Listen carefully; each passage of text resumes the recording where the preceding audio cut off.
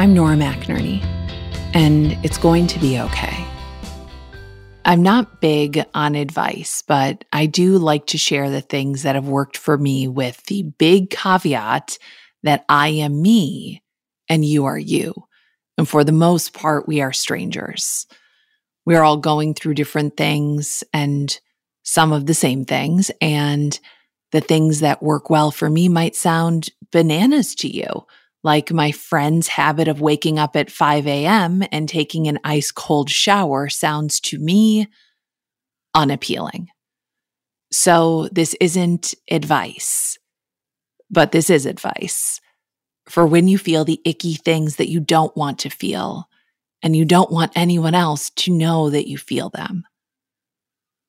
If you feel invisible, make someone else feel seen. This podcast is about noticing the small, okay things in life. But when it comes to people, notice those things out loud. Text a friend a shared memory that makes you laugh, or tell your children a story from when they were smaller. Reach through the loneliness that you're feeling right now to a moment you felt connection and revisit it. If you feel unappreciated, show your appreciation. Stay on the line for those extra 6 seconds and give that customer service rating the highest number possible. If you're on Delta, that's 5. 5 means, yes, I would hire this person. When the cashier tells you to visit the website, at the bottom of a mile-long receipt to give feedback on how they did, do it. Go write a glowing online review for a place that you would never think to write a review for. Write a long overdue thank you letter, a physical letter or a text, that's fine, to thank someone for the impact that they have had on your life, even if so much time has passed, you're not sure that they remember you. If you feel slighted, be generous with someone else. With your praise, with your resources, be generous with whatever you have available to you. Give credit where it's due, even if you think you've already given the credit. Send someone a gift just because.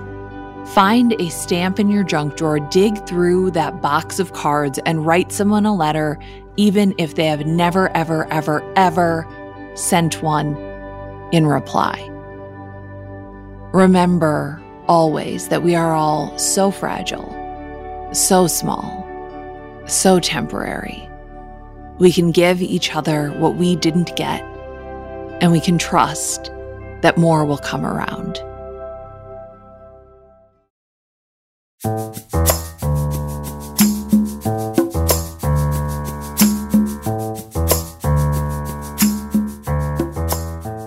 I'm Nora McInerney, and this is It's Going to Be Okay, a daily podcast / group project.